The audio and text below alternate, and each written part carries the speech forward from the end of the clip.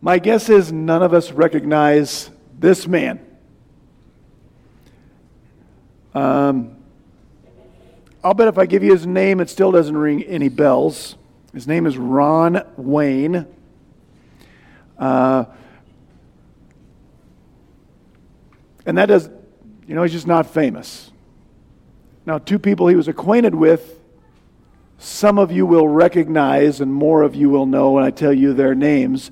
These two guys are named Steve. These are old pictures. Anybody recognize either of them? This is Steve Jobs, Steve Wozniak, and they are usually known as the two men who founded the Apple Computer Company. And they did. But did you know when the Apple Computer Company was originally founded, there were actually 3 co-founders? The third one was a guy named Ronald Wayne. Aside from having 2 first names, Ronald Wayne was qualified this way. The 2 Steves knew him from their work at Atari. Remember Atari? I'd all worked at Atari. The Steves wanted to found this new computer venture, and they decided they needed like an adult. And Ronald Wayne had a house and a checking account and a little bit of money. And so the original Apple contract had 3 co-founders. The Steves each got a 45% stake, and Ronald Wayne got 10% of the Apple Computer Company. He even made the first Apple logo. You picture it? I'll bet not, because it looked like that. This is Sir Isaac Newton, and there's a little apple there. It didn't last very long. Unfortunately for Ronald Wayne, he decided a couple of months in he wanted out, and so he sold his 10% of the Apple Computer Company for $800. But later, there was another settlement between Ron and the Steves, just to ensure that Ron wouldn't come back later and say he was owed more. They gave him another settlement, $1,500. So he sold 10% of Apple for $2,300. He's still alive. Today, that 10% would be worth somewhere in the neighborhood of $95 billion. He did keep his copy of the original contract, the charter. But he sold that in the 90s for $500. In 2011, someone else auctioned it for $1.6 million. Ronald Wayne is a guy who is familiar with missed opportunities. But he won't be the last guy. This morning, we're going to open a new book in our Bibles, but 1st and 2nd Samuel really were just one story, one book originally. So we're going to treat them like that. We're just going to keep going. And where we open, we've been at the end of 1 Samuel, we've really been reading 2 stories. We've been hopping back and forth between the story of King Saul and the story of David, and their stories have been happening, 2 stories simultaneously. David had moved to Philistia and got himself into a jam, and while he was there, King Saul saw the Philistines mobilizing to invade Israel. And so King Saul went to visit a spiritist, a medium, a witch, something, to try to get some advice as to how he could survive. He couldn't. While he was doing that, at about the same time, David and his men were returning home to their home of Ziklag to find it destroyed and their families kidnapped. And so while David and his men are fighting the Amalekites to rescue their families, Saul and his sons are being defeated by the Philistine army. And last week, at the end of the book of 1 Samuel, Saul and his sons were killed. And so all that stuff was happening kind of simultaneously. And today our two stories merge back into one. And we're going to follow primarily David now. But this morning, our one story is the story of two men who missed opportunities. We're going to read this together and then see what we can learn from 2 Samuel chapter 1. We're going to read the first 16 verses. They read this way. Now it came about after the death of Saul, when David had returned from the slaughter of the Amalekites, that David remained 2 days in Ziklag. And on the third day, behold, a man came out of the camp from Saul with his clothes torn and dust on his head. And it came about when he came to David that he fell to the ground. He prostrated himself, so he got on his face before David. And then David said, From where have you come? And he said to David, I have escaped from the camp of Israel. And David said to him, how did things go? Please tell me. And he said, not great. The people have fled from the battle, and also many of the people have fallen and are dead. And Saul and Jonathan his son are dead also. Verse 5. So David said to the young man who told him these things, David said, how do you know that Saul and his son Jonathan are dead? The young man who had told him this stuff said, by chance I happened to be on Mount Gilboa, and behold, Saul was leaning on his spear, and behold, the chariots and the horsemen of the Philistines pursued Saul closely. And when Saul looked behind him, he saw me, and he called out, and I said, here I am, what do you need? And Saul said to me, who are you? And I answered him, I am an Amalekite. Then Saul said to me, please stand beside me and kill me, for agony has seized me because my life still lingers in me. Verse 10, so this man says, I stood beside Saul and I killed him, because I knew that he could not survive after he had fallen. And I took the crown which was on his head and the bracelet which was on his arm, and I have brought them here to you, David, to my Lord. Then David took hold of David's clothes and tore them, and all of David's men did the same thing. They mourned and wept and fasted until evening for Saul and for his son Jonathan and for the people of the Lord and the house of Israel, because they had fallen by the sword. When David said to the young man who had told him, where are you from? And that man answered, I am the son of an alien, an Amalekite. And David said to him, how is it you are not afraid to stretch out your hand to destroy the Lord's anointed? And David called one of the young men and said, go, cut him down. So that guy struck the Amalekite who died. And David said to him, your blood is on your head, for your mouth has testified against you, saying, I have killed the Lord's anointing. The Lord's annoying. That's not what it says. The Lord's anointed, which is something way different. So the curtain rises on our book of 2 Samuel. And to see David and his men, they're in Ziklag, which has been their hometown for a year and a half or thereabouts. They're trying to put their lives back together because the place had been destroyed. And on day 3 of the cleanup effort, here comes this man riding into camp none of them have ever seen before, and he's bearing the physical signs of obvious mourning that were used in that culture. His clothes were torn, and he was either putting dust on his head or it was already there. He had dirt on his head. That's what they did when they were mourning. Us, we just posted on Facebook like a normal person. They did that stuff. So, David, he doesn't know who this guy is. We've been told that this guy is from Saul's camp. He was in the Israelite army. David doesn't know that. So in verse 3, he asks him, where are you from? And he tells David what we already know. I got away from the Israelite camp. So David urgently, he knows this battle was coming. He was in line to go fight in it, although on the wrong side. Long story from a previous sermon. So David, with urgency, please tell me, how did the battle go? And this man says, not great.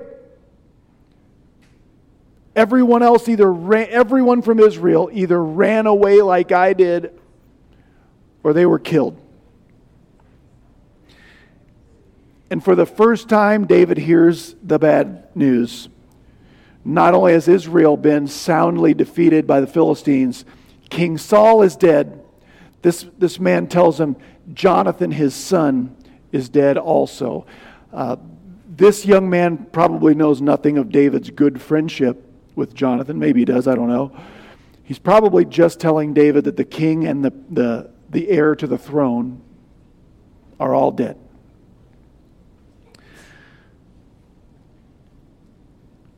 Are you familiar with the stages of grief? What's the first stage of grief? You may know denial. Right? You get awful news, the first thing your brain says is, nah, can't be. I think that's what David does. David says in verse 5, how do you know Saul and his son Jonathan are dead? Why does he ask that question? He wants proof, because without proof, I think he's not going to believe it. So, this young man is going to give what he says is his eyewitness testimony, and he's going to produce two pieces of physical evidence that all seem to corroborate his story. Verse 6, or beginning in verse 6, this young man says, here's how it went down.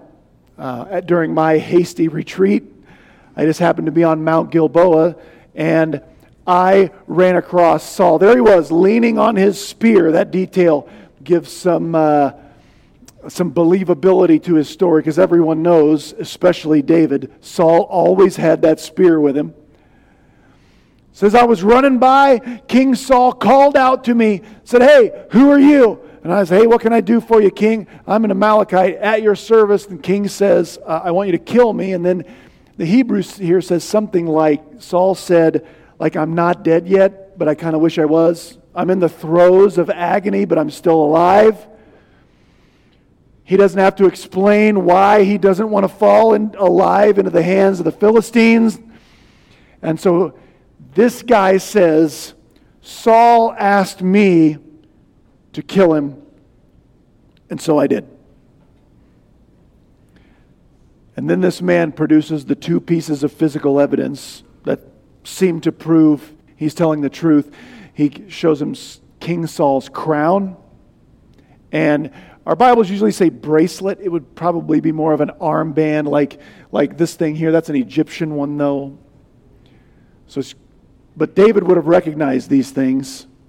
He knows they came from King Saul, and so he says, that's how I know. That's how Saul died. Now, all of a sudden, if you've been reading along, all of a sudden, as readers, we have a problem understanding our text.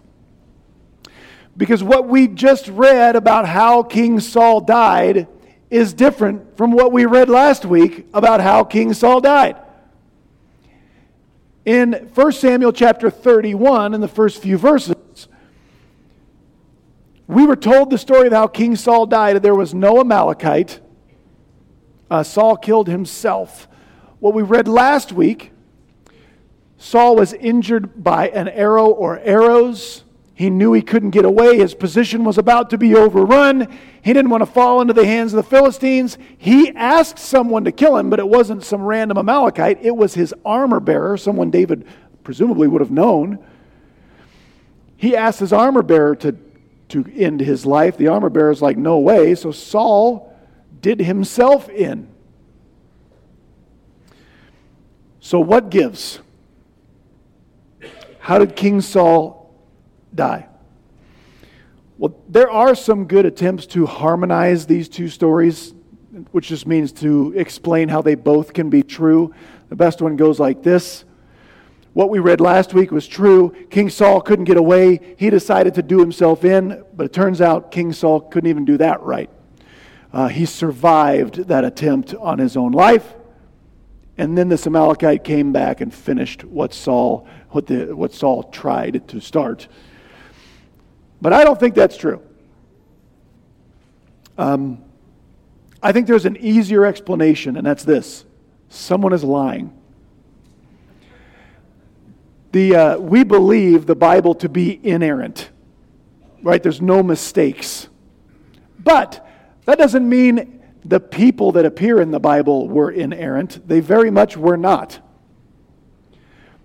So I think someone's lying here. So Dr. Dale Davis in his commentary at this point, he says, as readers we have a choice to make. Who do we think is lying? The author of 1 Samuel and narrator writing under the inspiration of the Holy Spirit, or some random Amalekite that happened along the way? I think the easiest way to understand this is this Amalekite's lying. He's trying to make himself seem a little more of the hero. Here's how I think this went down. Saul killed himself, like we read last week. This Amalekite was in the Israelite army. When they realize they're about to be overrun, like everyone else, he hightails it out of there. Just so happens, as he's trucking away from the front, he runs across King Saul. And very quickly, he does what the Philistines are about to do. He loots the corpse. Maybe he thinks, there's no sense the Philistines getting all of this. He doesn't have time to stop and take everything. But he grabs this bracelet, he grabs the crown, and he continues trucking away to safety. When he gets to safety, he looks at what he's got, and he probably thinks, what am I supposed to do with this stuff now? It's a pretty difficult thing to pawn, right? The crown of the king of Israel. I'm not supposed to have this stuff. I don't know what to do with this. And so, opportunistically, he thinks, what's the best thing I can do with this stuff? How can I get the most benefit out of this? And so he thinks, I know. I'll go find David. I'll present this stuff to David, but then I'll sweeten the story a little bit. I'll tell David I actually killed Saul. I mean, he could tell how Saul's life ended. Doesn't take Columbo or someone, I think, to figure out what happened there. So he says, I'll tell David I killed him. And if David might think I killed David's greatest rival. Right? Saul's been trying to kill David for chapters and chapters and chapters. Maybe David will think I'm kind of a hero. But even if he doesn't, David might think I did Saul a favor. A mercy killing. Either way, I can't lose. What could possibly go wrong? I think that's what happened. Now at that point, David has just gotten the bad news. Israel has been soundly defeated. Most of the men of the royal family are dead. And here's this Amalekite. And David does not talk to him for hours and hours and hours. Instead, David falls apart mourning, in grief. He mourns Saul and Jonathan and the whole nation of Israel until evening. As you read that, did that seem like a strange interruption to you? It does to me. It doesn't seem like a strange interruption because I think David should schedule his grief better, like you're busy. In fact, David interrupted his conversation. I think I'll interrupt ours. We all are all too familiar with that day where it happens where we receive terrible, unthinkable news, and it no longer matters what we had planned that day. You know what we're doing the rest of the day? Mourning. Grieving. We didn't plan it, we can't schedule it, and we can't control it. It just happens. That's what David does. And it's the right response. Do you know that? I want to give you permission to grieve when you get that news. Do you know why it's the right response when someone dies that you love? Because suddenly you are confronted with the victory of one of your greatest enemies. You know the Bible calls death our enemy. It is. If the world were still perfect, people wouldn't die. Death is separation. My physical death will be when my spirit separates from my body. And there might be someone sad, right? It just happens because our enemy has won. Now, as Christians, part of our great hope is that someday that enemy will be defeated. Someday, we get this promise. Someday, as believers, as Christians, as redeemed people, we are going to stand around and sing together, shout from prophets Hosea and Isaiah. Here's what we're going to say. We're going to stand around and gloat, right? This is believers talking junk to death. That's what we're doing. Someday we will see death has been swallowed up in victory. Where, O death, is your victory now? Where, O death, is your sting? Do you know, if you're a believer, you are going to stand shoulder to shoulder with others and scream that and sing that and chant that someday. But today ain't that day. Death has not been fully defeated. You know how I know? Because I still do funerals. Right? And I read that passage at funerals, but we should share some context. I agree with Pastor Matt Chandler who says when he's at a funeral and without any context, they read, "Where, O death, is your victory? Where, O death, is your sting?" He wants to stand up and say, death's sting is right up there in that box. There it is. The reason we're so sad and we can't control our grief when someone dies is because somehow in our spirit we know it shouldn't be like this. And we're sad about the separation. That's what death is. Praise God, we have a hope that death will be the last enemy Christ ever defeats. There'll be no more death one day.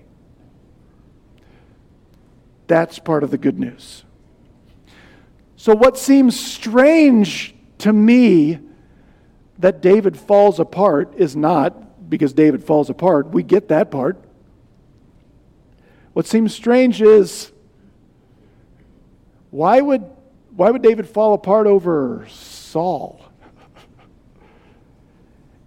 And read the text. It doesn't say he's just sad about Jonathan. He grieves Saul and the whole nation of Israel. Isn't that interesting? Why would Saul be worth mourning over? He's been trying to kill you for like 12 chapters. Why mourn over the nation of Israel? Won't Israel be better off having David as its king instead of Saul? And after all, David, shouldn't you kind of be glad? Because after all, now you can be king.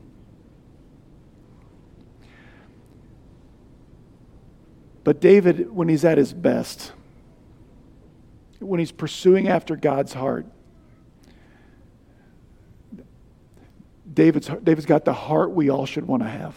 David's heart, this moment, matches he'll have a future son who will write a future book. His name's Solomon. The book's Proverbs. And inspired by the Holy Spirit, David's son one day will say this, and this is like David. He matches right here. Do not rejoice when your enemy falls. When your enemy stumbles, don't let your heart rejoice, lest the Lord see it and be displeased and turn his wrath away from him. And I think we're supposed to see and toward you. So David falls apart. He mourns. Because somehow I think David understands in the bigger picture, all this death is a victory for his enemies, the Philistines on earth. But death, it's like death has won the day. And I think David mourns missed opportunity. Was David going to be king? Yes. Why? God promised. Now, did it have to go down like this? Did Saul have to be a complete wreck of a human being or David wouldn't get to be king? Here's the way God's promises sort of work, or one aspect of it. We can absolutely depend on God's promises that He has promised happening, but we have lots of choices we can make between here and there. David mourns the opportunity they had that Saul wasted. What if Saul, like Saul's son Jonathan, had believed God that David's supposed to be the next king? What if Saul, instead of constantly bucking against that and doing everything in his power to keep that from happening, what if Saul had come to repentance and decided, you know what? If God wants David to be king, and remember, Saul admitted he knew that. If God wanted David to be king, why don't I ask God if God's ready for that to happen now? What if Saul went to God and said, God, if you want David to be king, then I want me and my son, I want us to offer the crown to David, and we want to serve David as faithfully as David served me. Could that have had an impact for the glory of God and the betterment of the nation of Israel? You better believe it. That's a missed opportunity that's way bigger than Ronald Wayne's $75 billion. David mourns the wreck that doesn't have to be. Yes, he mourns Jonathan. More on that next week. But David mourns the missed opportunity that Saul had and the damage that's been done to the nation of Israel because of the poor choices Saul made throughout his entire life. That's why David's heartbroken. This is the story of missed opportunities. Now, later that evening, after David has sort of pulled himself back together, he calls this young man who brought the news again, and he's ready to respond to this guy. To understand, this is another surprise ending, I think, for us reading it. I don't think we expect David to treat this man the way he does. We have to understand verse 13 correctly to understand why David does what he does. David brings the young man back and he asks him this question, where are you from? Does that seem like a strange question to ask at this point? How many times does this guy have to tell David he's an Amalekite? Read back through the story. He's said it multiple times. It's not what David's asking. David is not asking his ethnicity. He's asking for his residency. David knows he's like an Amalekite ethnically. He asks him, where you been living? See, Israel has always had, since the day they stepped out of Egypt, Israel's always had people who weren't ethnically Israelite as part of the nation. That's why this man's answer, he says, I'm the son of a foreigner. There's a Hebrew word right there that lets us know my dad immigrated to Israel. My dad was an Amalekite who moved to Israel. I was born and raised Israelite. That's why he's in Saul's army. He's not a foreign hired mercenary. He's part of the nation doing his duty. And once David's just making sure, before I make a mistake, tell me again where you're from. Born and raised in Israel, though I'm of foreign descent. And as soon as he hears that, David knows, then you're a subject of the king you just killed. And that's never okay. David knows this young man took an opportunity he didn't have. David is not opportunistic. Did David have opportunities to kill Saul? Yes, on at least 2 occasions. He never took those opportunities. Did it seem like it might have been a smart opportunity for David to seize on, to kill King Saul? Of course. Why wouldn't David do it? Because he said, hey, I'm not going to raise my hand against the Lord's anointing. God made him king. I'm not going to unmake him king. That's above my pay grade. There's no excuse for me to kill the man God made king.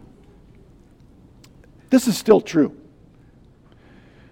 Let me try to illustrate this way. Let's say one of our former presidents, deserved to die and was about to die anyway. So Jimmy Carter. He probably ain't doing great. He's got a bad case of being really old. Let's say Jimmy Carter, it was discovered that he had been committing treason since he got out of the White House. So now he deserves to die, right? So he's about to die anyway. He's going to be executed, and everyone agrees it's the right thing to happen. Now, what would happen to you if you decided you should be the one to make that happen?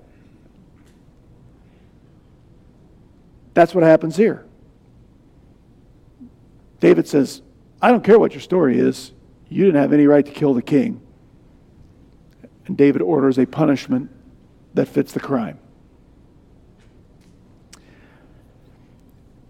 This Amalekite story is the story of missed opportunity also.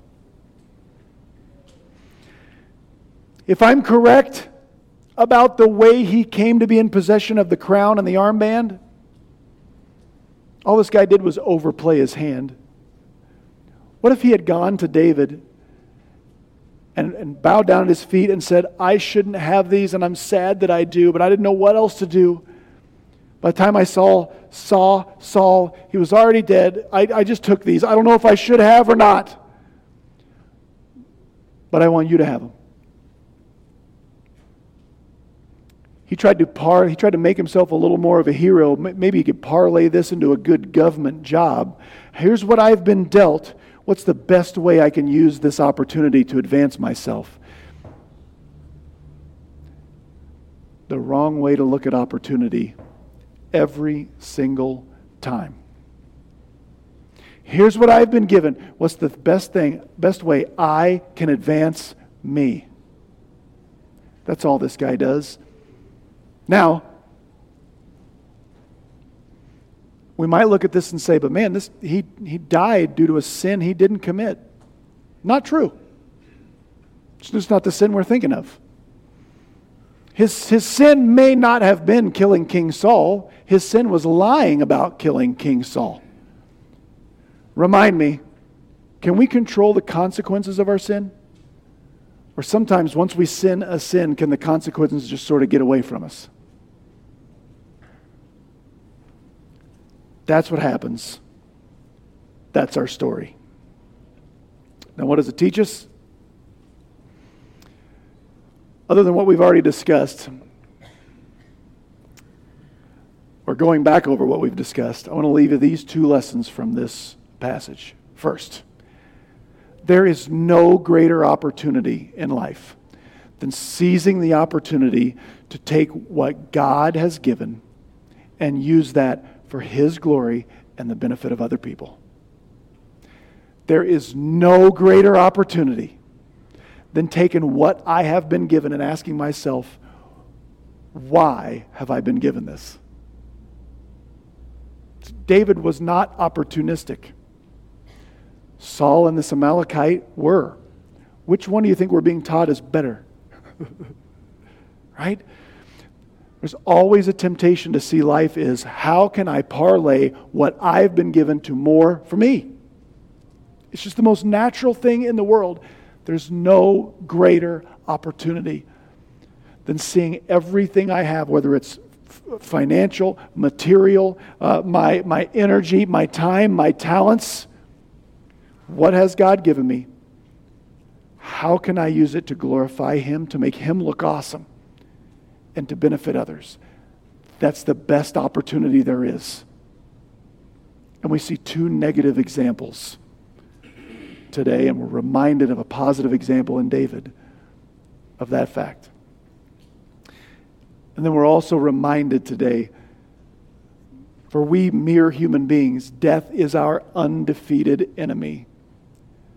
But its defeat is coming and is sure. And keeping our mind on the day when death will be fully defeated will help us with number one, making sure that in our minds and in our hearts, the greatest opportunity we have is take what God has given and use it for His glory and the benefit of others. Let's go ahead and pray. Sam, I'm going to ask you to leave that up there for communion for a minute. Let's pray, and then we'll turn our hearts toward the table.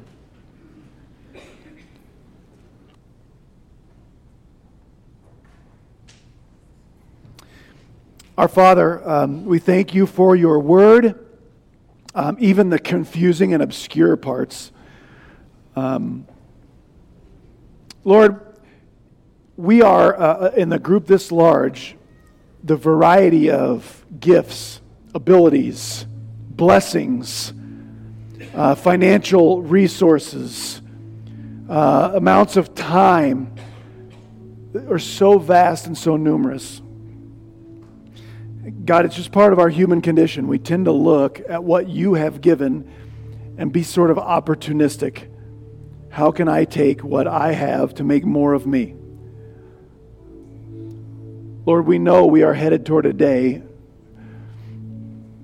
when the only regrets we have will be the opportunities we missed to make much of you with what you gave. So Lord, as we consider this story, help us to consider our own lives and the opportunities that you give. May we make much of the Lord Jesus while there is time. And God, as we gather around His table, we pray you'd bless our time commemorating and remembering and celebrating His death while we wait for Him to come again. In His name we pray. Amen. When we approach the table, sometimes I think the best way to do it is take a look at the passage we have read and see how Jesus did. If we look at number 1, were Jesus more opportunistic? Do you think there could have been some off-ramps away from the cross available to Jesus, given all of His power and abilities and whatever? And He tell His disciples, I could call a legion of angels to come and destroy these Romans in half a second. Jesus understood, I don't have a better opportunity than seizing this opportunity to take what God has given me and using what I have, this life I've been given, to glorify Him and to benefit others. And that's what we celebrate at this table. Jesus taking His body, shedding His blood, and giving it up, not because it seemed like the most logical and the smartest, the best use of His time,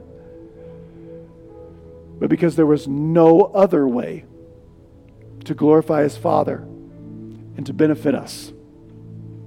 So let's thank Him and remember Him while we celebrate this together. Pray with me over the bread. Father God, we're so grateful that you sent your Son Jesus.